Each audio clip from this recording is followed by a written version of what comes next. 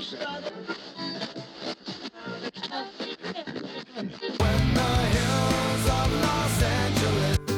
Angeles, I'm in most Hollywood at night. She goes to California, oh, California. What you say about Los Angeles? LA got the people saying,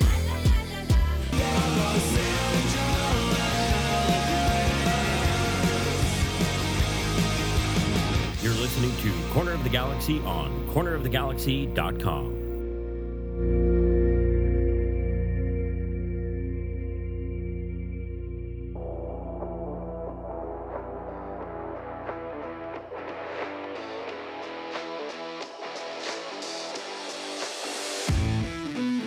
It's time for another episode of Corner of the Galaxy from the Box, the show that gets you behind the scenes of the LA Galaxy and into the minds of soccer reporters and MLS experts. Your hosts for the day are Corner of the Galaxy's Josh Gessman and LA Times soccer reporter Kevin Baxter. Let's start the show. Hello, everybody, and welcome to Corner of the Galaxy from the Box on cornerofthegalaxy.com. I'm your host, Josh Gessman, coming to you on a Monday, March 29th. The LA Galaxy get a victory over the New England Revolution in their first public preseason match of this 2021 offseason. We're going to talk a whole bunch about that game, tell you what we liked, what we didn't like, some of the pluses, some of the minuses, some of the names that stuck out, a bunch of stuff that we can sort of cover from that. And then we're also going to get you an update on all the international stuff that we need to update you on. There is a lot to talk about in terms of missing players, arriving players, injured players, so we're going to get you that as well as the team gets ready to head to Tucson at the end of this week. So a lot to get to, a lot to talk about. In order to help me do all that, he's back. The Panda himself, Mr. Kevin Baxter. Kevin, how's it going, buddy? Hey, how come in that opening montage, all those songs about LA, how come Randy Newman, I Love LA, should be in there, don't you think? Because that song kills the mood. That's why. Oh, okay. Yeah, absolutely. That's a mood killer. I mean, I Love LA is great, but it just doesn't fit into the, general overall grind of those initial songs. I mean, to be honest with you, we're not even doing it based on the best people to have ever made songs about LA either, because Randy Newman would be up there. We really did it for some sort of aesthetic that was years ago, and now we play it now, and people who haven't listened to us very long think that it's new. So, I mean, that was really my intention behind the whole thing. We should dig into our vast budget and commission a song. That's maybe U2 or somebody. How much do you think? I would like to know how much you think it would cost for us to commission a song, because I've looked into this and I think that people have maybe a different view of what is reasonable or not expensive. That's my take. You mean for someone to write it and then record it and then give it to you? Yes. I guess it would depend on the artist, but I don't know, 10,000? To 10,000? My ballpark? Not even close, huh? I mean, I'm sure if we got somebody who might even make a name for themselves, 10,000 might it's probably more than that. It's probably in the 20,000s. If it was actually, let's say it was a freelancer who was doing stuff like that, I would imagine that it would cost anywhere between $1,000 and $5,000 just to get it sort of done. I mean, there's a lot of work involved in all of that. So I'm sure people are like, hey, I'll do it for $5,000 and I'm going to get emails now. We'll see how that goes. I've heard you at karaoke. I think you could pull it off. I don't think the Spice Girls. I don't think my rendition of any of the Spice Girls songs is really going to help us out here, Kevin. So I'll keep that. I'll keep that going. Let's talk about the LA Galaxy though. We finally got to see them play, which is something that hasn't happened so far. It was, at least for the time being, an interesting way to sort of start. They played how many games? I mean, official, unofficial games. What we know is the LA Galaxy are undefeated in quotation marks, right? That's what we're going to call it. Yeah, we really don't know what that means. Yeah, exactly. So undefeated. They haven't lost in the preseason. But when we look at that and we say, okay, let's sort of see where the Galaxy are and how that is. It's still something that Greg Vanney has so far. I mean, outside of the game against LAFC, where they played apparently to a 4-4 draw, and we don't know any of the lineups or who sort of started, and we have an idea that maybe Augie Williams scored twice and Chicharito scored once, in that they haven't really allowed a whole bunch of goals. And even against New England, who had, I think, 24 or 25 shots to the LA Galaxy's, I think, 9, they didn't allow them to score, even though there were some offside calls that went the Galaxy's favor and a whole bunch of stuff like that. I mean, we have to feel like that the LA Galaxy, at least in the brief amount of time that we've seen them, have at least made some improvements, maybe? I mean, is that something that feels like it's stretching it too?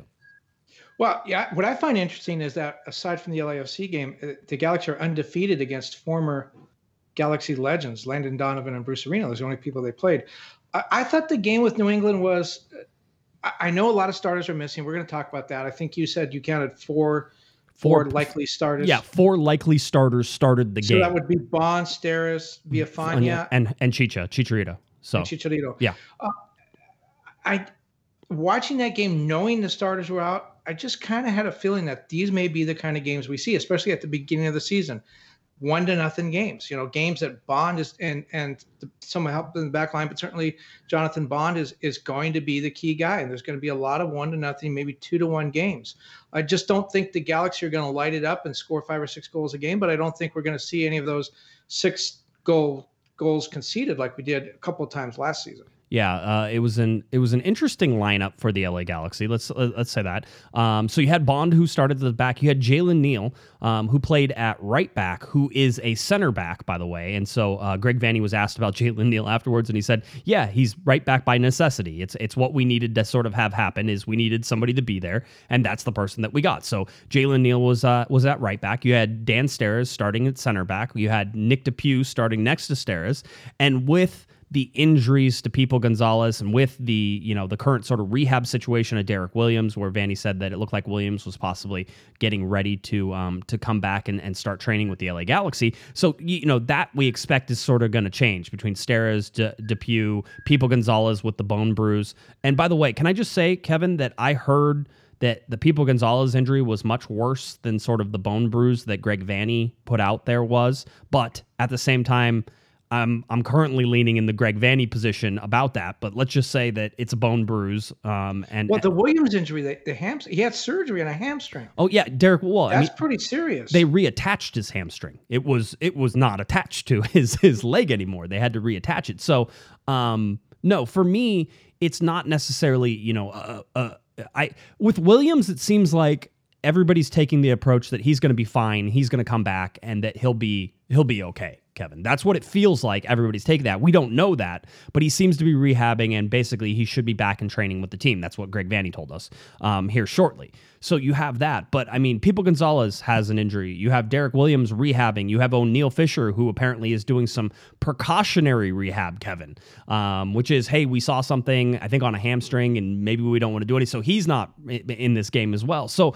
I mean, when you look at the team sheet, and I laughed because whenever I was sitting at the stadium, I looked, and the LA Galaxy had, I think, 18 or 19 players on there, and then New England had 25 players who were listed on their roster. And when you look down on the field between the two teams that were warming up, Kevin, you could see that New England had like a bazillion more players than the LA Galaxy. It ended up being like only a difference of maybe 4 players, but it felt like they had more players than the LA Galaxy. Well, and I know we're going to talk about this later. I guess it's kind of you set me up. It's kind of a good segue to talk about it now. I just get the feeling that Greg Vanney and Dennis DeClosa, they are building this. This is a project. They're building this team. We've talked about this before. But when you look at the players they signed, Williams had to have his hamstring reattached.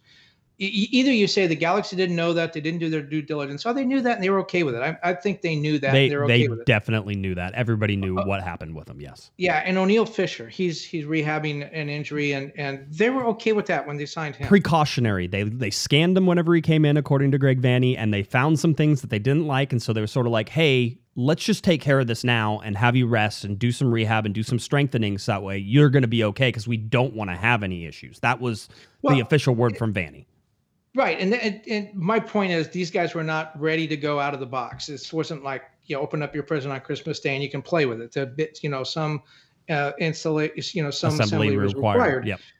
And then Vanney keeps talking about we're going to sign 4 or 5 more players. I did a little bit of math on this, and I figured with the injuries and the guys he wants to bring in, I don't think the Galaxy are going to have their top starting 11 maybe until the end of May. And we don't even know the Pavone situation. It could be the end of May, and then international games start in June or July, and they're going to lose 3 to 4 starters. Right. So this feels to me like this is something that they're definitely building very deliberately, and Vanney used that term very deliberately as they go forward. the Galaxy may get to the playoffs this year. They may have a very good team, but I just have the feeling that Greg Vanney and Dennis Close are looking a year or 2 years down the road. And that's why they're not panicking about guys aren't here. Grant Sear and Victor Vasquez aren't even going to join the team until next weekend in Arizona. Right. So, and that's 2 weeks before the season opener. So I just don't feel a lot of concern about this thing not being ready, because I don't think their plan starts on the first game of this season. I think it starts a little further down the road. Well, Vanney was also pointing to the fact that some of the guys who are coming back from international duty, we'll talk about it, aren't going to be back with the team until Friday as well. And probably they come back, they have to quarantine, they have to do all the stuff they're doing. Araujo, all of them, they're coming from overseas. They're coming from outside of the United States. So they're going to have to come in and quarantine, and they're going to have to sit, and they're going to have to wait until they're quarantined out and they've tested out and they're able to join the team. So, Tucson, and again, there's a game on Saturday in Tucson. That's what's next with this. So I agree. I mean, you're not seeing it put together right now. I do think that with Grant Sear, I guess we're saying Grant Sear, you have to say it with a French accent, I believe. Samuel. Yeah. So Sam, as Vanney calls him, Grant Sear, is going to be, coming back. And apparently Vanney so far has said he's not worried about either Vasquez or Grant Sear in terms of their fitness, because they've been training with teams and they're up to date and they're doing it. But, there's a real argument there about whether or not those guys are match fit. And they're probably not, and they're going to have to quickly do it. And so, to say that we're only a couple weeks away, as you said, April starts, this week. So you're only 18 days away once April starts from everything kicking off. And Grant and Vanney knows Victor Vasquez better than anybody, and he said repeatedly that he thinks he's going to be match fit. Here's why I don't think he will be. He's played 14 minutes in the last year or so. He's 35 years old, 34, 35, I think. You look at what happened with the Olympic qualifying team. They were in Mexico. These guys are all by definition under 23. They were in Mexico for 3 weeks, I think, training. And yet all we heard from Jason Kreis is these guys are not match fit. We've got to rotate players out. And look at Honduras. They're all match fit because they're into their season. If 23-year-old guys can't get match fit in 3 weeks after having just come off their season, I don't know how a 35-year-old guy gets fit in 2 weeks when he hasn't played in a year. Yeah. So, no. Maybe it's the way Vanney uses it. Maybe Vanney thinks match fit is he can go the last 15 minutes, and that's all we want him to do. I don't know. Yeah. And his role, as Greg has talked about him, seems to be a lot bigger than maybe as we initially expected him to as well. So, all of those things are sort of a mix of yes or no. I don't know. I mean, we haven't seen Sam Grant Sear play, in person. So we don't know what he looks like.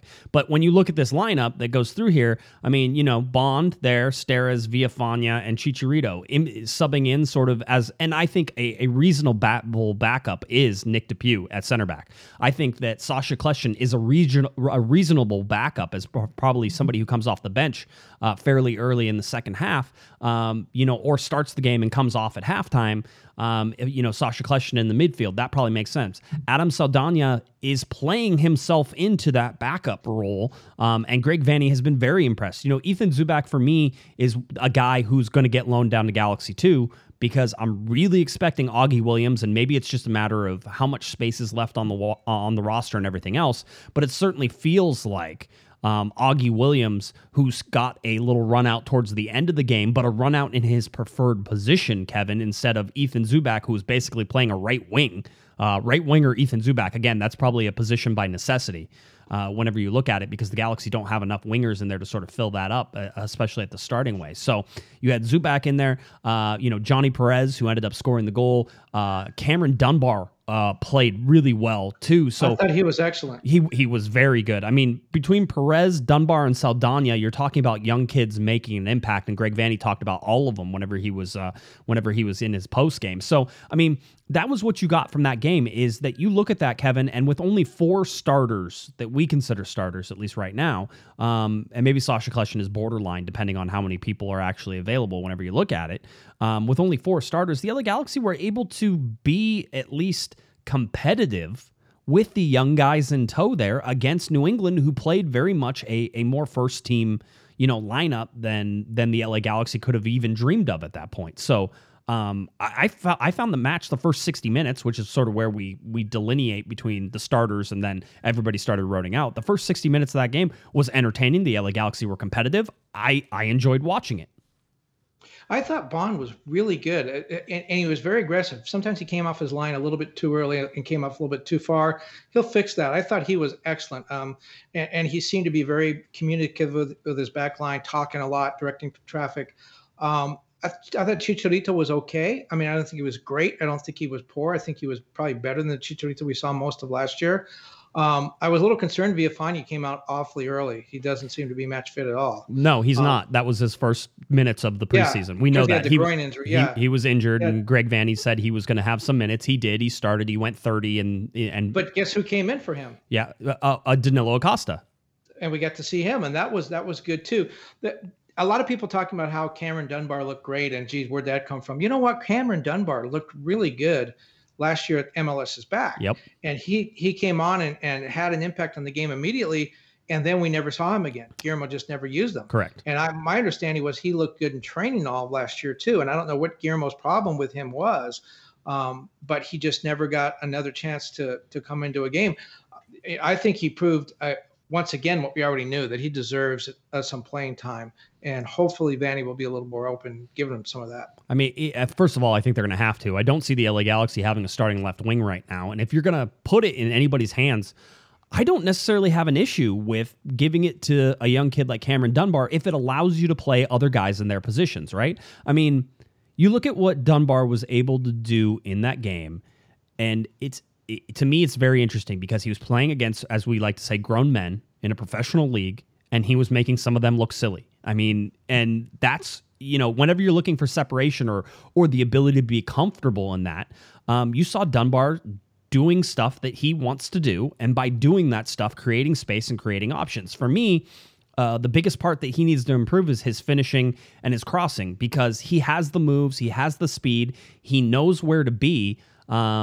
So all of those things are sort of checking off as you go down the field for me on Cameron Dunbar. And I'm like, yes, yes, and yes. And then you get to the final third, and he's finding himself in open spots where he can either get an open cross or he can take an open shot. And that's not there yet. So for me, that's the only thing that I really want to see improved. And if you're talking about a team that doesn't have a starting left winger, now, we can move things around, right, Kevin? Because you and I have talked about maybe you move Sebastian Lletget over to the right side, and he plays on that right wing side, and you move Grandsir over to the left side, and he'll play on the left side. So there's ways to get experience and the better players on the field, but that might mean moving Sebastian Lletget out of the role that you wanted them to play, which is in the center of the field and sort of playing underneath Chicharito, the position that he sort of plays for the U.S. men's national team under Greg Berhalter as well. So whenever I look at changing things, you always have to look at, if you're going to start moving people around, is how many people can you put in their best positions?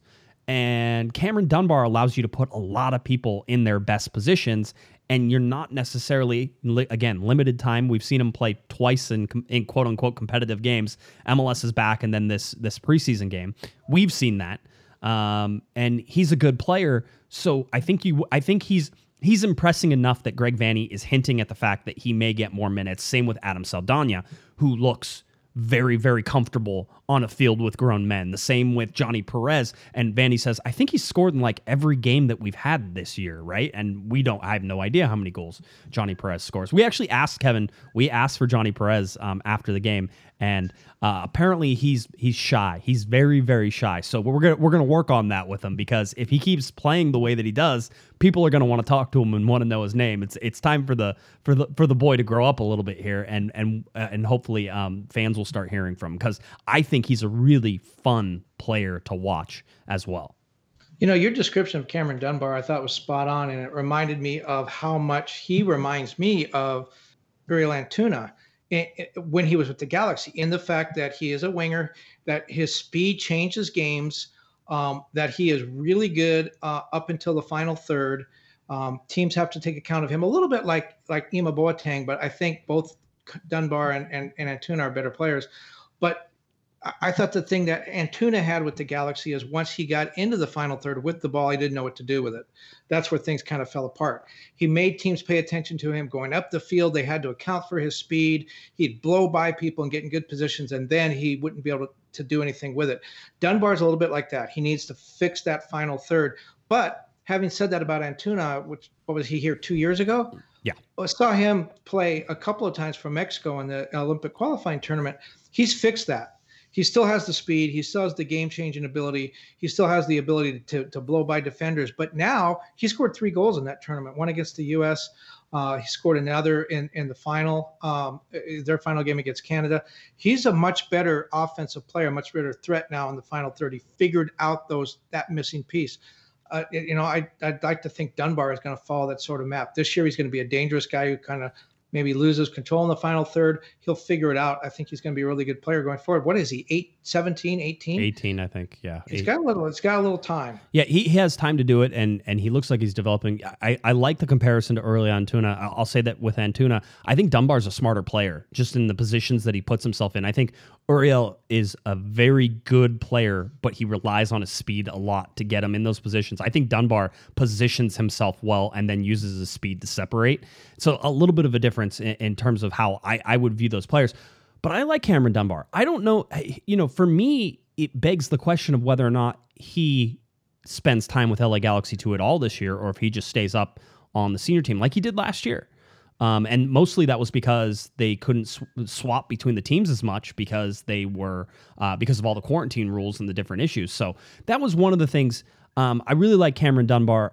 I thought that was really good. You talked about Chicharito in terms of, I thought he was hardworking, quick, decisive, and making all the right runs. And Greg Vanney said after the game, he said that he was extremely happy with his performance. And if you look at the goal that was scored by Chicharito as well, it really is about, the hustle and about keeping moving and about trying to find spaces and small runs and little things that you can do to throw your opponent off. And, so all those things sort of come in to play with Chicharito. And the big thing that I took away from what Vanney said, and it's certainly a different view than maybe I would have of things, is that he said Chicharito's making all the right runs. We're not finding him, right? And he goes, and it's not about finding him on the first run. It's about finding him on those second and third runs. And he goes, and quite honestly, we probably need more experience on the field in order to be able to pick out those runs, Kevin. So, I thought that was a super interesting take on it. Now, whether he's covering for a star player that he is trying to build up and trying to get confidence in and all those things, I will say this. The work rate that he put in roughly his 60 minutes before he got pulled off was not a work rate we saw from him at all last year. Dropping deep to receive the ball, trying to build offense, trying to be a pressure relief valve, finding runs in different pockets. He was making late runs into the box that I thought were extremely dangerous. And if the Galaxy had found him, I think that they do have some better things. So for me, when you're looking at, Chicharito and what he's bringing, and again, we get a very small, limited, little tiny itsy bitsy view of it in this game, is that he seems to be doing all the right things. And that's what you can take away from this, right? Is that he doesn't look out of shape. He looks like he's in shape. He looks like he's motivated. I did see him hang his head once or twice whenever a pass didn't come his way, and so he was frustrated. I think he wanted to score in that game, and I like that type of frustration. But for me, Chicharito's doing all the right things that you would expect him to do, and he's even out there like coaching kids. He's talking to Adam Saldana, or he's talking to Johnny Perez. He's like, he gives him a high five. He's like, pats him on the butt. He's like, let's go. Let's get back into this. This is what it's all about. So, if you're looking for the night and day difference between those, I think it's there right now in terms of just his attitude on the field that you're seeing. And I understand it's preseason. I understand that that's sugarcoating a lot of problems that he had last year. But he is at least playing the part, Kevin, and I think that's an important first step. Well, you were at the stadium, so you didn't hear the broadcast. I watched from home, so I heard Kobe talk before the game about the difference between Chicharito and Zlatan. And we've talked about this before. Sebastian mentioned it. With Zlatan, you just push the ball forward. Zlatan finds it, whether it's in the air or on the ground, wherever it is. He finds it. He scores. Chicharito is a much different player. The ball has to come in low. He doesn't play well in the air. The ball has to come in low. Chicharito's runs are well timed. He's a much more. He's not as what's the way I'm trying to think of a way to describe it and I can't, but his runs are much more short and defined. He doesn't go throughout the box. You have to catch him where he is. Right. He doesn't chase the ball like Zlatan does. That's a different kind of player. And then last year we had the quarantine thing where they actually the team didn't train together for about 3 months. So there was no training at all. Then when they came back, Chicharito got hurt. My point is, there was a long time last season when Chicharito was not on the training field or in a game with his teammates. They haven't figured that out yet. I don't think they've figured out that sometimes Chicharito fakes a run. Sometimes it's the second run. You have to wait for that. Right. That's why you see passes go behind Chicharito all the time. You see Chicharito doesn't make the run when someone thinks he's going to. That's going to take some time to figure out. And I think it's starting to come a little bit now. Guys that were there last year, Zubek, certainly Lletget, Sasha Kljestan, Dunbar trained with him a little bit last year. I think that is starting to come. But Chicharito is a much more nuanced player than Zlatan was. We've seen that everywhere he's gone. It takes a little while for him to sort of catch on. I think maybe we saw some of that in this game. Well, by the way, how was the press box? I understand you guys had little partitions and things. No, we were. So this was the first time we've been back in the press box, and I figured that we would soon because they're expecting fans at the game, and we're probably not going to sit in the same spot that we were if there's going to be fans, because it's hard to keep a separation between everybody and do that stuff. So I understand that. So we were up in the press box, and our press box is open air. So I'm not, there's not necessarily anywhere you have to walk through the inside in order to get to the open air part, but everybody hung out outside. They just thinned out the herd a lot. There's not a whole bunch of seats up there. We're jammed in there like sardines. And I think right now, and I don't know if they're going to open up the roofs or not, because in MLS Cups before we've sat out on the roofs, or I've sat out on the roofs because I'm not a bigwig and don't get to sit inside the press box area sometimes. But I wouldn't be surprised if they open up the roofs to create more outdoor, more open air seating for the press that is likely to show up. So it was just thinned out. It was great. It was fine. No problems. No issues. It was a wonderful night. It was cool because they didn't have that stupid soundtrack playing, so we could hear everybody yelling at each other. So when you talked about Jonathan Bond, one of my big takeaways was that he is loud and in charge there, because you could hear him every time. And there is a communication, and maybe it's just because we don't get to hear it all the time, right? Because there's a soundtrack playing or there's fans or whatever it is, but there's a communication between him and the back line that was happening constantly. And there was one player in particular, the ball got sort of cleared up a little bit, and everybody, I swear I heard 5 players all shout up, and it was all the defenders, and it was Jonathan Bond yelling up, and the entire defense moved as one wall forward, and they all took the step at the same time. And it's like, that has been missing, because so often we saw the defense be disconnected. And with 2 starters, or 3 if you count Bond in there at goalkeeper as well, but with basically missing 2 other guys that are going to be starters, even guys they plugged in, Jalen Neal and Nick DePuy. With that happening, those starters, they seem connected, and they seem to have a plan, and they seem to have an understanding. And that goes that transfers out of the defense into the rest of the team too, Kevin, because when you watch the LA Galaxy play, it was very clear to me and other people. I was sitting next to Damian Calhoun. Other people in the press box were saying the Galaxy have a plan. And we were like, so it looks like a team, and we were joking around a little bit. It's like the Galaxy haven't had a plan since 2015 or 2016, whenever Bruce Arena left. And now it looks like they're executing a plan and working on a plan. And it seems Greg Vanney, even in the limited number of starters that were out there, has a system in place, and they were trying to play that system because it looked like they were on the same page. Well, yeah, Bond, you can even hear on TV, was totally in control and very communicative. Yeah, as you said, yelling out, really telling his defenders what he wanted them to do, and that's really important. The goalie needs to direct traffic. He's kind of the quarterback in a sense. He's the one that's facing the field the whole time, and so I thought that was good. You talked a little bit about the fans coming back, and remember, Galaxy's home opener isn't until the last week in April. I really think we're going to be in the orange tier by then. I really think we're going to have 20%. Well, that's the 33% is the orange one, isn't it? Excuse me, 33. Yeah, 33%. Mm-hmm. I think we're going to be there. I mean, I know that there is a spike coming. There's a number of states, including Washington State, that have the whole upper Midwest, They've all seen numbers climbing, COVID numbers climbing. California is still in decline. We're still seeing our numbers go down, and the vaccinations are really increasing. In fact, knock on wood, I get mine on Wednesday, my first Moderna dose. I'm looking forward to that.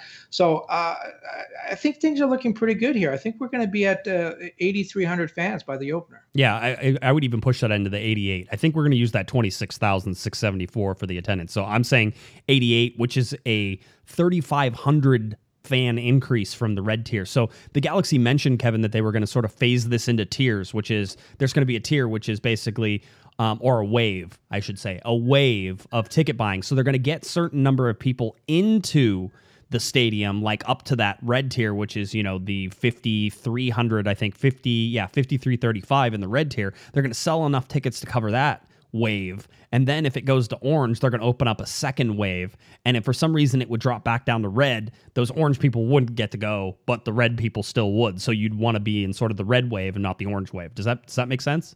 That does. And by the way, I talked to a couple of epidemiologists and doctors for another story I'm doing, and they all caution, look, just because it says you can go doesn't mean you must go, or even you should go. Right. If you are concerned, if you haven't had the vaccine, for example, if you're concerned, if you've got a cough, if you're uncomfortable in crowds, it's okay. The game's going to go on all the way through October. The Galaxy will be here. Maybe wait until you're a little more comfortable, go later. Just because you can go doesn't mean you have to go, or that you even should go. So the games will be on TV. You know, wait till you feel comfortable coming back. The last thing we want to do is get somebody sick at a soccer game. It's not worth it. Yeah. Again, there were a lot more people there, Kevin. A lot more people whenever you look at it. Back in the stadium on Saturday night. Just in terms of... But fans weren't there. No fans, but in terms of people, right? In terms of support staff and everything else, there were. I feel like there was a lot more people there than there have been in sort of some of the previous games. And I think it's because they're getting it up. The funny thing was in this game, Kevin, we had VAR. Right, which we were cracking up in the press box because we're like, what are they waiting for? Either they called it offside. Why are we?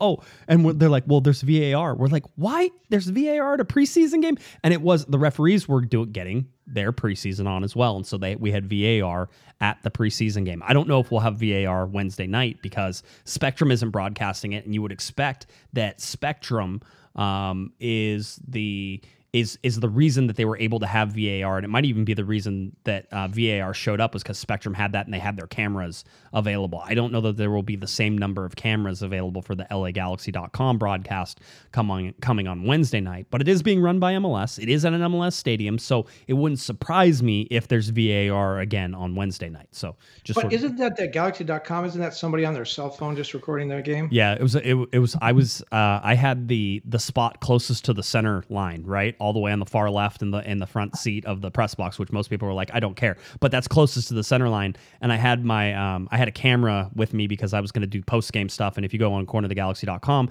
or if you go to YouTube on our YouTube station, you can see I did a short little 2 or 3 minute game report from the stadium. The stadium's behind me there, but basically I had it going, and I'm like, if I could just stream this, you could have a game. You could, it would be like ants on parade, but you could see it, and at least there would be something there. So yeah, it's interesting. Again, reminder, all remaining LA Galaxy preseason games are on LAGalaxy.com, which has the 90-mile radius as prescribed by Major League Soccer. So I was told, by the way, Kevin, that Spectrum Sportsnet, because we were talking about areas, I think it was last Monday, areas that are within the Spectrum coverage but won't be able to watch this game because they're outside of the 90 miles, right? And so we talked about Las Vegas, we talked about San Diego. There was one that I missed, and so one of our listeners who was from there said, hey, what about us? You missed us. And that is all of our listeners in Hawaii, who also get Spectrum, and so therefore usually get the Galaxy games. They will not be able to watch it as well because I'm pretty sure Hawaii is further than 90 miles away from the coast of Los Angeles there. And remember, that 90-mile radius is from Dignity Health Sports Park. Yes. So even though the Galaxy are playing in Tucson, yes, which is more than 90 miles away, yes, you have to be within 90 miles of Dignity Health Sports Park to get that. Yeah, I'm not going to say use a VPN, but Use a VPN. If you do, yeah. Yeah.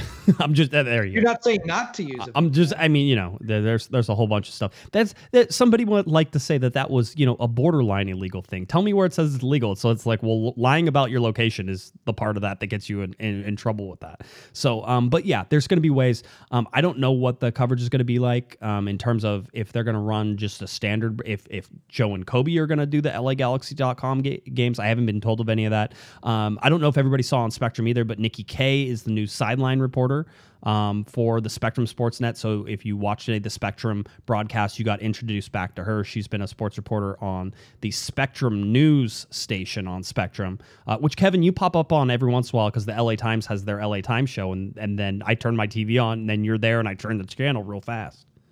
Yeah, that broadcast won an Emmy last year. Not my not contribution. For you. Yes. No, despite me, they won an Emmy. But for people that have Spectrum, that actually gets really good ratings. And the reason is because when you turn on the TV, a lot of times that's the first thing that pops up. That's the deal we have to have for this corner of the galaxy is just whenever you turn your TVs on, there we are, and I imagine our numbers would go up. But yeah, or TV viewership would drop altogether. They would just turn it off. They would cut the cord immediately. That's for sure. Anyway, so that's it. I'm trying to think of anything else from the game. I mean, the Galaxy got bossed around for some of this, and I don't want to act like there were no problems with the Galaxy. They were. Greg Vanney specifically pointed out losing balls by playing them backwards and how that is detrimental to the idea of playing out of the back. And if we saw what the LA Galaxy want to do is, Kevin, they want to play out of the back. What we know is going to happen is that when you play out of the back, that you're going to make mistakes every once in a while, and those mistakes could cost you goals. In fact, most of the time they do. The US U23s can talk to you about playing out of the back and making mistakes. That certainly can happen. And you saw some of that in this. So understand that as the Galaxy get comfortable with this, you're going to see some of those, like, you know, howling mistakes that nobody ever wants to see, but those are going to happen. And I think we saw some of that, you know, on Saturday night. Well, I think the back passes, that's just when you're recycling and try to, you know, get everyone back on the same page and sort of start again. I remember during when they had the Copa America Centenario here, I remember watching Argentina play against the U.S. Man, they did that all the time. If they were going forward, even if they got to the midfield stripe and they didn't like what they saw in the U.S. defense, they'd turn it around, send it back to the goalkeeper, and just start everything all over again. I'm not sure. I mean, you have to have, obviously, very quality players and a quality goalkeeper to do that.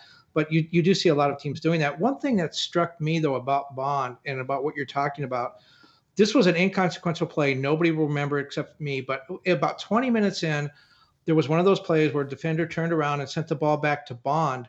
And Bond sent it forward. It was a sharp right-footed pass. It was on the ground. It was about 20 yards. What I remember is it went right between two defenders, or New England players, rather, to a Galaxy defender. Bond had the confidence to send a 20-yard pass through the defense to his guy to start the build-up out of the back. You just don't see goalkeepers do that. They almost always find an outlet pass to a guy who's by himself or maybe has one guy around him. But that was like a pass that a midfielder would make to launch a forward into the box or something. Obviously, he's a really good passer and has a lot of confidence in it, in his ability to do that. That's something that I don't think we've seen from a goalkeeper in a while. Can I say something that Greg Vanney hasn't said? And that is that Jonathan Bond is the number one goalkeeper for the LA Galaxy, because he's not going to say it until later, but he's playing him like he's the number one goalkeeper for the LA Galaxy.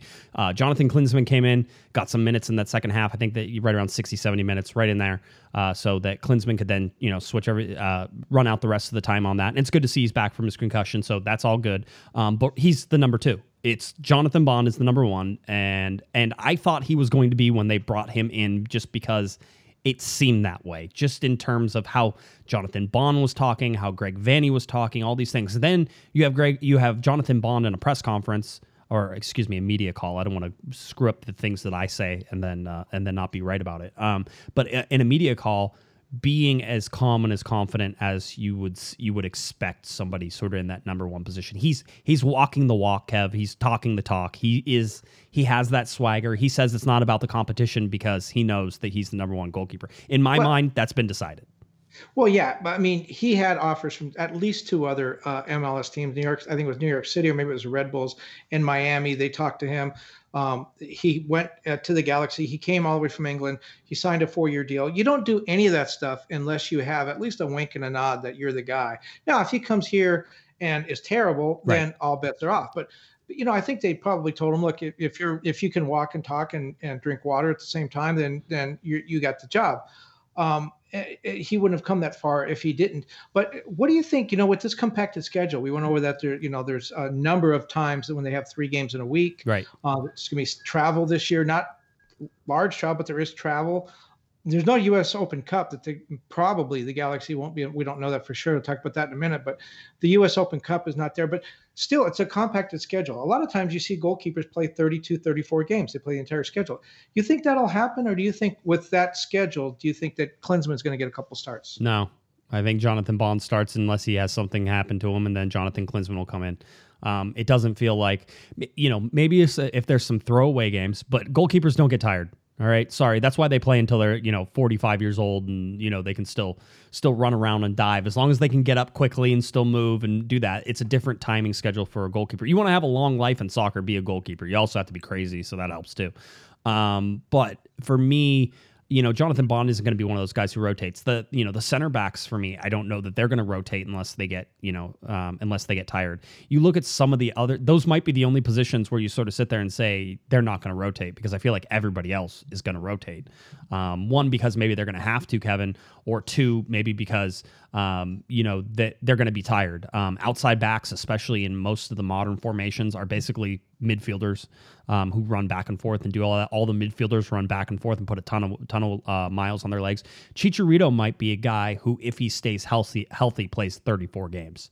I don't think you rest him for anything unless he has a knock or something like that. And in his position, he's going to get tired, but he's also a designated player who's playing a striker position. I think he plays and plays until he can't play anymore. So who are your 2 starting center backs? You mentioned your 2 starting center I think backs. it's going to be Williams. I think it's going to end up being Williams and Steres. Those are my arguments. I don't think anybody's going to disagree with me on that. Well, no. Let me put that back. There's tons of people who disagree with me on that. Okay, but I'm going to end up being right on it. That's my guess. That's a pretty ballsy call right there. Really? You think it is? Yeah. I think it's obvious, but that's and then I'm going to be wrong and be like, oh, remember I said the LA Galaxy weren't going to sign another center back. I said they had enough. They're done. They're not going to do it. Alan Franco. And yeah, Alan Franco went to Atlanta. You were right, Kevin. Somebody did finally sign him, by the way. So yeah, it wasn't the right team though. Over a year ago, you were like, he's coming. Here he comes. Yeah, so I still stand by that though. If the pandemic hadn't blown everything up, I think he would have come. I think that was probably in the cards too. But yeah, the pandemic did blow things up and certainly changed some things around. All right. Is there anything else from the scrimmage that you absolutely take away from it? I'm trying to think. I was entertained, and I'm not often entertained by some of the poor Galaxy teams that have played. I got to watch live soccer. I got to do it with some funny people around me in the press box. It was a nice night, and I imagine that everybody can't wait to get back to the stadium. I'm here to tell you that the stadium is there. It's still beautiful. It's still as you remember it, and it's waiting for you. So whenever you feel comfortable, you should get back there and do that. And yeah, get your vaccine, and that makes that decision hopefully easier for a lot of you as well. So I'm glad that people are sort of getting back and doing that. It's going to be fun. But remember, the vaccine you've had your vaccine, right? I've had one. I've had my first one. Yeah. That doesn't mean you get to stop wearing the mask. You still got to wear the mask. I wear my mask. I basically took it off right now, but even when my wife is around, I don't like her that much, so I just put the mask on. So it's fine. Let's get a little bit more into some of the other news that's traipsing around the LA Galaxy, and looking at Sebastian Lletget and Jonathan Dos Santos, Efrain Alvarez, Julian Araujo, all away on international duty. We can let's start with Sebastian Lletget. We talked about him playing in the USA's 4-1 victory over Jamaica. And then they also had a 2-1 win over Northern Ireland, where Sebastian Lletget came in, I think, at halftime and played the last 45 minutes. And Greg Berhalter basically said, hey, the reason we're doing that is because that was the first time he's played 90 minutes this year. And Sebastian Lletget mentioned that as well. So they were working him back into fitness. But that's a positive for the LA Galaxy that Sebastian Lletget has put those types of minutes on his legs in that sort of environment. Yeah, I talked to him after the first game where he got his first international brace. He had at that point 4 goals in his last 4 games. He led the team in minutes over the last year and a half. You go back to the start of 2020, through where we are now in 2021. He's played more minutes and started more games than any U.S. national team player. Like I said, he got the brace. Then he came back and played 45 minutes the next game. I don't know that any other player in his, he's in preseason. Right. I think he probably worked harder and is more exhausted than any other player on the team. The thing with Sebastian is look at that team. I mean, look at the midfielders, Tyler Adams, Weston McKennie. I think Pulisic is playing at a forward, but I still think he's thought of mainly as a midfielder. There's a lot of these. That midfield is deep. Brendan Aronson, but Sebastian Lletget, when you look at that roster, his age, he's not on a major European team. He's the one guy that you think of, maybe he doesn't belong, or maybe he's holding someone's place. You know what? I don't think he is anymore.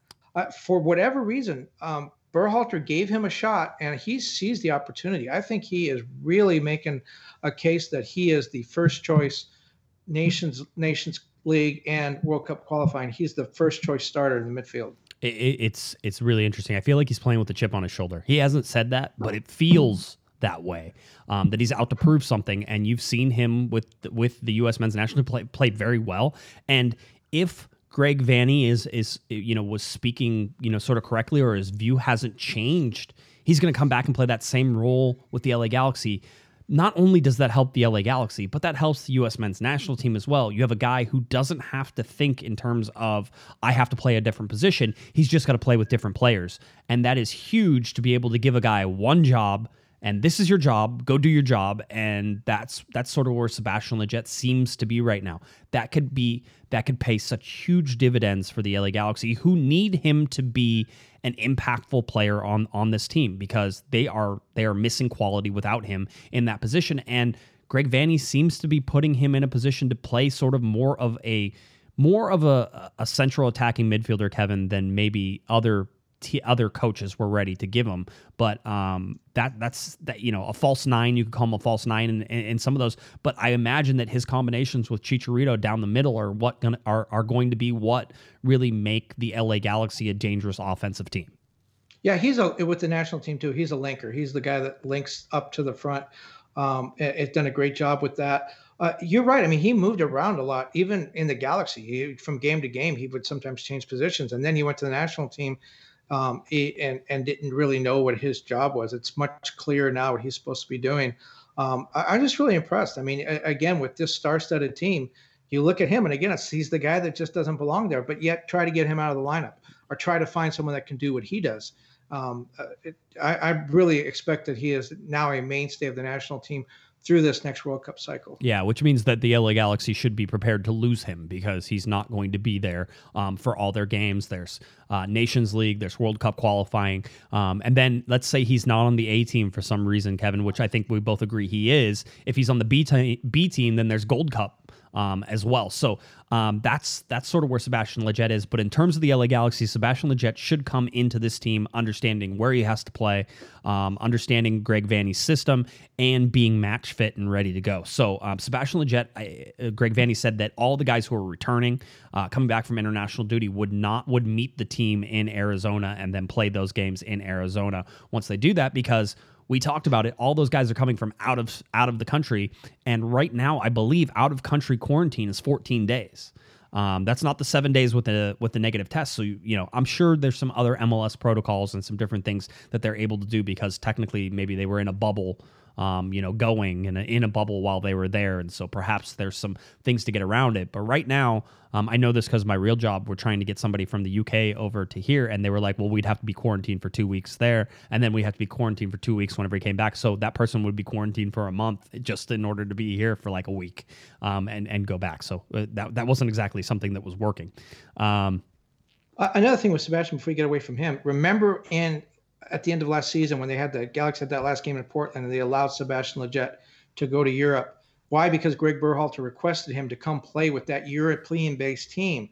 With the Pulisic didn't play in those games, but with all of those European-based players, Sergiño Dest and all those guys, they wanted Lletget. I believe he was the only MLS player to make that trip. I think so. Yep. And Berhalter said, I want to see him playing with these guys. I think that was the start of the sign that this is the guy that has a bright future with Greg Berhalter's team. Yeah, very well could be. The other two guys up with senior national teams right now, Jonathan Dos Santos and Efrain Alvarez, both up with the senior Mexican national team. Jonathan Dos Santos did come in the second half of Mexico's 1-0 loss to Wales. I think they were playing in Cardiff. And he came in at about the 78th minute, so got some time in there towards the end. Efrain Alvarez was listed as a sub, but did not play in this game. And it's just interesting in terms of what Tata Martino is thinking, because it seems like he wanted to get Efrain some time in at least one of these games. And so far they play in one game, and Efrain Alvarez doesn't see the field at all. So they have another chance to do that, as Mexico will be playing against Costa Rica at the same stadium where the U.S. played their first game against Jamaica in Austria.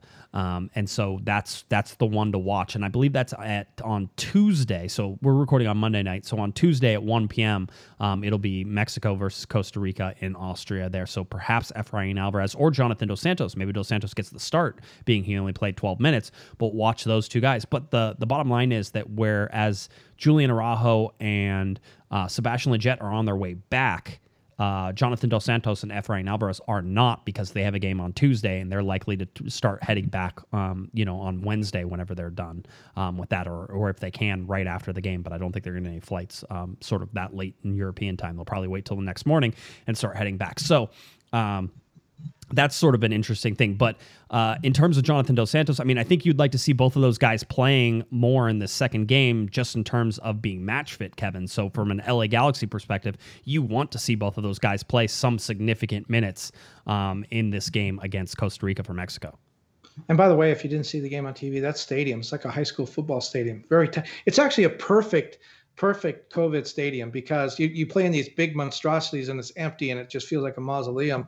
This kind of feels like an AYSO game, just some old, aluminum bleachers there. And it really works for a quarantine game. Did you see the U.S. Soccer did a feature on why they were playing those games there? And it was really they built that site in Austria to be able to host tournaments and stuff like that. And once COVID hit, they went to the Austrian government and said, we can do this safely, let us do it. And so they've been offering it up to all the national teams, which is why there's been a whole bunch of games being played at those stadiums, which I think it's like you take advantage of the fact that, one, you have a government that will work with you, and two, you have the facilities to be able to do something quote unquote safely. So they have all the COVID testing and all the protocols and being able to separate people. Really, it's almost like Dignity Health Sports Park, in that there is a complex of fields around this place, and they're able to host and have different locker rooms and separations and all that stuff. So it was super interesting to sort of see why and how there are games being played in Austria right now between two teams that, are North American based whenever you look at, Mexico and the U.S. And the U.S. went there in November, and I believe Mexico did as well. So this is a return trip for both of them. The one player you didn't talk about, I know you were planning on, I'll bring him up, Julian Araujo. Yep. Who played for the U.S. team that did not qualify for the Olympics for the third consecutive Olympic cycle. So we have some Olympic trivia for the last goal scored by an American in a World Cup or in an Olympic Games was Sasha Kleshtin, scored in 2008. The last American to score a game-winning goal was in that same Olympics. Stuart Holden scored the only goal against Japan in the first game of group play. So there you are. U.S. have not played in the Olympics since 2008, have played in the Olympics just once since 2000. And they're not going back again. Third time in a row, they've been did not qualify, coming right on the heels of not qualifying for the World Cup. So much for Soccer Nation. We need to get back to that Soccer Nation. But Julian Araujo, he played well. He played in 2 of the 4 games. He played against the Dominican Republic and helped start the offense, I thought. Played very wide, played on the right side as a defender, and played more as a midfielder, and really helped that offense gel. He played on the left side in the first game against Costa Rica, right? I think he played a little bit against Mexico, but did not play. He came off the bench against Costa Rica, I believe. He started Dominican and Mexico. Yeah, he started for Mexico and played 90 minutes both times. Did not play in the final game. Was one of the few players that didn't get off the bench in the final game, the deciding game against Honduras, the 2-1 game. I was surprised he didn't come on late, because he had done such a good job in his earlier appearances in sort of goosing the offense, even though he plays as a defender, getting the offense to move. Jason Christ did not use him. The U.S. wound up losing 2-1. The fact that he was one of the few players that didn't play, you were talking about, you thought it was workload. He played 2 90-minute games. The U.S. played 4 games in 11 days, so that may have been part of it. It was very warm. It was 90 degrees at kickoff. But I think Julian Araujo comes back with a big chip on his shoulder because of that. And I say that from history. When he was called up for the national team for the first time, there was a friendly in Carson at Dignity Health Sports Park. He was on the team. His family came all the way up from Lompoc to see the game. He didn't play. And I talked to his mom afterwards, and she said the whole family was, including Julian, was very upset that he didn't get to play. He thought he deserved it. After that game, he came on like gangbusters for the Galaxy the first month and a half of the season. That disappointment really fueled him. I think he comes back now from the Olympic qualifier believing probably that he could have saved the team, that he might have been the spark, would have got that tying goal. Maybe the U.S. Has a different result if he plays.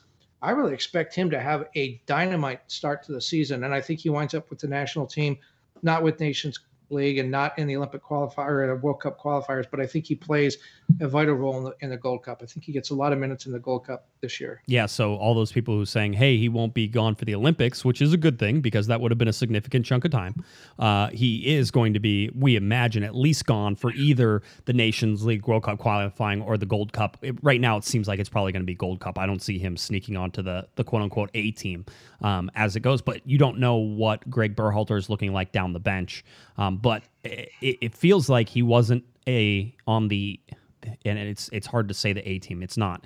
There was like a B or B minus team that was that is the U23s. It wasn't even the A U23s because the A team U23s would include a lot of the people who were on the senior national team and playing for that. But whenever you look at it, Araujo was sort of in the second starting group and not the first starting group for that Olympic qualifying tournament down in Mexico. So, for me, I think Gold Cup probably suits him pretty well, but he will still be missing this year, which is why getting O'Neal Fisher healthy and on the field is so important because that's the backup over there right back. So I think Araujo is going to come back and play.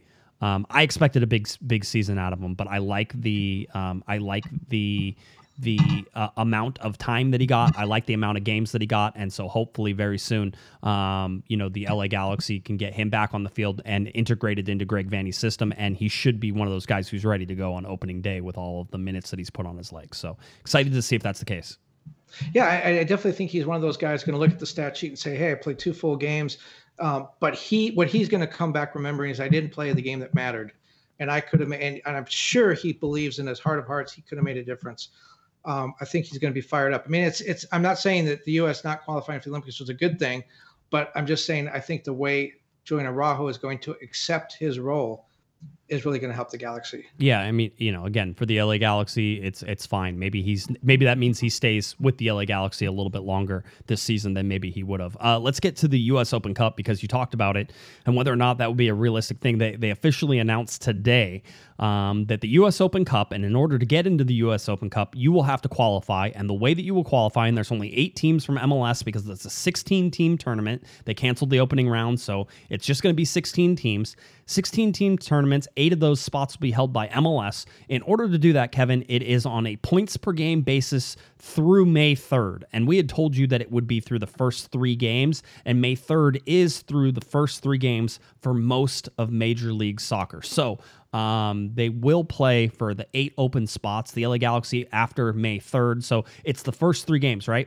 They go to Miami, they host New York Red Bulls, and then they go to Seattle. Those are the first 3 games. I think 2 of those 3 are pretty tough. Yeah, exactly. Well, I mean, traveling to Miami is going to be tough. Having New York Red Bulls at home is not going to be easy, and going to Seattle is a very difficult game. So, yeah, I mean, you look at that and say that more than likely, especially based upon the fact that the team looks incomplete at this particular moment, the LA Galaxy in their first 3 games aren't exactly going to be at the top of the points per game list. Having said that, all it takes is 3 wins. If you get 3 wins and you get 9 points, you're sitting on 3 points per game. 3 points per game. After this, I imagine that you're one of the top 8 teams in Major League Soccer. Maybe that's unfounded at this point, but that seems to be the case right now. So that would be what would have to happen. Now, the fun thing is, and from Ramiro, who has a great article, by the way, up on cornerofthegalaxy.com, where he's sort of looking at the success of Greg Vanney in Toronto and how the metrics sort of play that out. You should read that. It's super interesting. Don't get lost in all the numbers, because he also gives you some just generalities whenever you look at sort of the stats he's comparing. But Ramiro hit me up in the Discord and said, everybody in the league plays 3 games, with the exception of Kevin, Columbus, and RSL, who only play 2 games. So if they win both of their 2 games, they'll be sitting at 3 points per game, whereas everybody else is going to have to play 3 games, which is why MLS went to points per game on that. Yeah, and so if, say, Columbus has a win and a draw, that's 2 points a game. The Galaxy win 2 games and lose the third, it's the same. And Columbus, I think, probably when MLS saw that, they were probably very happy knowing that Columbus is the defending league champion. They would probably love to have them play in that tournament. But another thing, we talked about the potential for the Galaxy to get off to a very slow start, because they're going to be missing a ton of players that either aren't here or aren't, game fit. They still haven't signed those 5 mystery players that Greg keeps talking about. So, the U.S. qualifying for the U.S. Open Cup may not be realistic if you believe, as I do, that they're probably going to stumble a little bit out of the gate, just because they're not going to have everybody ready to go. Well, not only that, it seems like a tall order. I should also point out, and it is important, Romero pointed this out as well, Columbus does have to play 2 CCL games before May 3rd. So they have some extra games in there that they're going to have to play. So, it doesn't exactly get them, but it's Atlanta, Columbus, Philadelphia, Portland, and Toronto each play 2 CCL games before 5-3 as well. So most of those teams outside of Columbus have to play 3 games in league before May 3rd as well. There's a whole bunch of tiebreakers, and I think MLS thinks that this is like going to be one of those things where it definitely happens in terms of tiebreakers and how many and all that. But goal differential is the first tiebreaker. Goals for per match, by the way, because all this stuff has to be done per match, Kevin, because you're not going to have an even number played by everybody. So away goals differential, all those things are sort of the tiebreakers. Goal differential, goals for, fewest disciplinary points per match, away goals differential, away goals for away. I like number 8, by the way. Coin toss. Tie of 2 clubs or drawing of lots. Tie of 3 or more. I want to see people draw straws for this thing in order to get into the U.S. Open Cup. That's where I'm going for. How do you do that? Is it going to be a virtual straw draw? Is it going to be on Zoom? Yes, absolutely. I have 3 straws. Here they are. I'll do it for them right here from my bedroom. In order to do it, but yeah, why not scissors, paper, rock? I'm down for that as well. That would be awesome. The U.S. Open Cup this year, giant asterisk. That's fine. Some people are saying just cancel it. It doesn't matter anymore. And in a lot of ways, I think there's probably some argument to that. But they're going to play it. They want to play it, and it's just going to be a much pared down tournament. And the qualifying for the lower leagues is as crazy as you would expect as well. So it is what it is. I don't think the Galaxy are going to have to worry about it, but I wanted everybody to at least know about it, so that way they can understand what you're playing for in the first 3 games. There's a chance at going to the U.S. Open Cup. And if we're considering that the U.S. Open Cup is going to get a CONCACAF Champions League spot, Kevin, that is currently the easiest way for a U.S.-based team to win a CONCACAF Champions League, especially in a shortened tournament, a lot less games. Well, that tournament was canceled last year for the first time in more than a century. It was played through World War I, through World War II, through pandemics and everything else, and it was canceled last year. So there will be 8 MLS teams and 8 teams from the lower divisions. So This might give a lower division team much better chance of winning the tournament, because it'd have to win fewer games. Yes. I don't think that's going to happen. If it catches lightning in a bottle, it's potential for that to happen. Well, and with the crowded schedule for MLS and everybody else, that could be one of those things where they're tired, where MLS guys are tired, so they're going to play B teams and stuff like that, sort of try to whittle their way through that particular schedule of games. So anyway, U.S. Open Cup, that's where you're sort of looking at it. I think the games start later in May.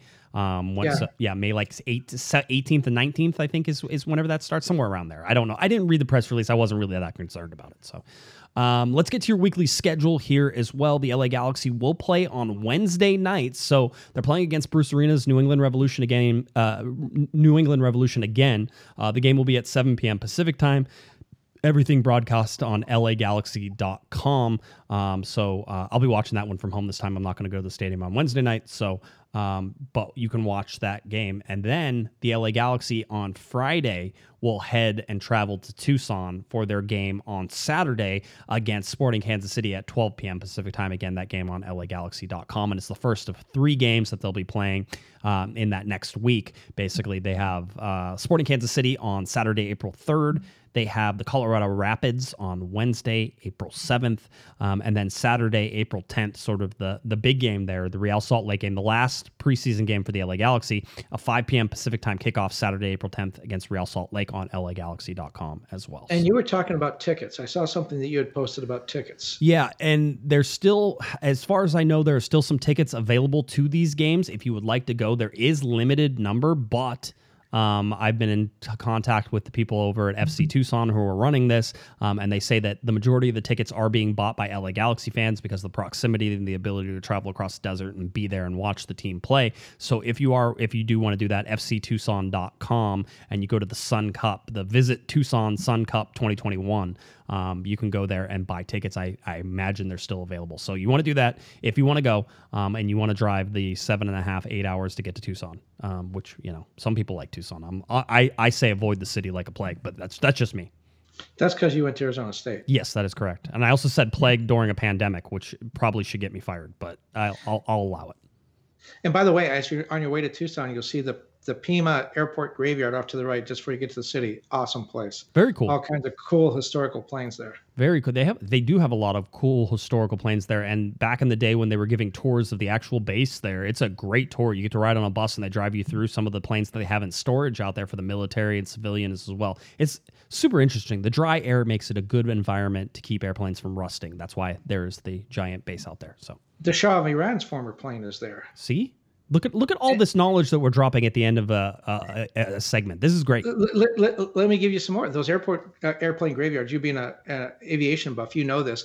Those planes are there so that if, say, Delta needs a jet or needs landing gear is the most popular item. Landing gear on those big jumbo jets, that stuff goes south really quickly. So you can call this Pima Airport and go out and get some landing gear for a 727 or whatever you have. And it's much cheaper than going to Boeing and trying to get something new. Yes. Scavenging parts off of airplanes out there is a big business, as well as just the airplane storage as well. So, all interesting things. You can see that if you're going to Tucson. If you are, send us a note. Let us know how Tucson is, and let us know how the LA Galaxy are playing. We'll be watching on LAGalaxy.com. All right, Kevin. Anything else? There was one thing quickly though, because we've already run over again, and there's no reason for us to have run over on a week or on a show where there wasn't that much to talk about. Well, I don't get to see you that often. I just like visiting with you. I'm sure it is, but there are the rumors. These are bad rumors. Yeah. Sergio Aguero, who is on our rumor tracker, by the way. I would just like to point out, everybody's like, "Oh, put Sergio Aguero on the rumor track." He's been on it since the rumors started earlier this year about his time with Manchester City coming to a close. And that was official today that he will be leaving Manchester City after the end of the season. And everybody's like, well, clearly Sergio Aguero is coming to the LA Galaxy because the Galaxy have an open DP spot because they're not going to use it to. Now, guess what? Still a 1-star rumor, and I refuse to update it right now because I don't think there's anything to that. I have the word. I have the final word. You know that. Yep, go ahead. It seemed to me like an easy, like it might be something the Galaxy would consider because he's going to be out of contract, free transfer.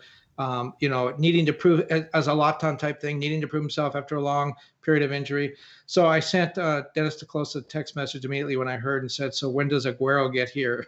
His response was, "He doesn't." There you go. So I guess he's not coming. Dennis was doing a little bit of this on that.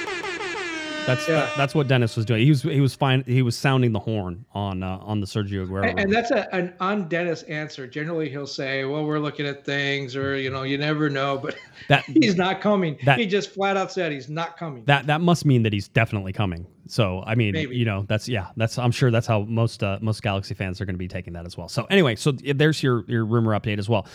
We told you on Thursday's show about the 2 rumors in terms of Pires de Mata, the defensive midfielder, and also the French winger Kevin Cabral as well. We talked about that, and we talked about how the LA Galaxy do know of both players. They are watching both players, but that there was nothing formal, and I don't have any more updates on that. There is no update on Pavone either, and we gave you the best update on Thursday night show. So check out Thursday night show. And even that, there wasn't that big of an update there as well. So that's sort of where we sit, the LA Galaxy. We know they want to bring in more players. Greg Vanney hinted at getting more across the line and that they were right there, but we don't know who those players are, if they are different than the rumors that we have currently tracking. So that's where we sit with those rumors. That's where the LA Galaxy sit. Again, 2 games this week to sort of close things up. A Wednesday night game against New England Revolution, and then a game in Tucson coming up this weekend where they play Sporting Kansas City. So everything's starting to rapid fire towards the end of the season. Just a couple more games until the end of the season, Kevin, and a couple more weeks until the season officially starts in Miami. So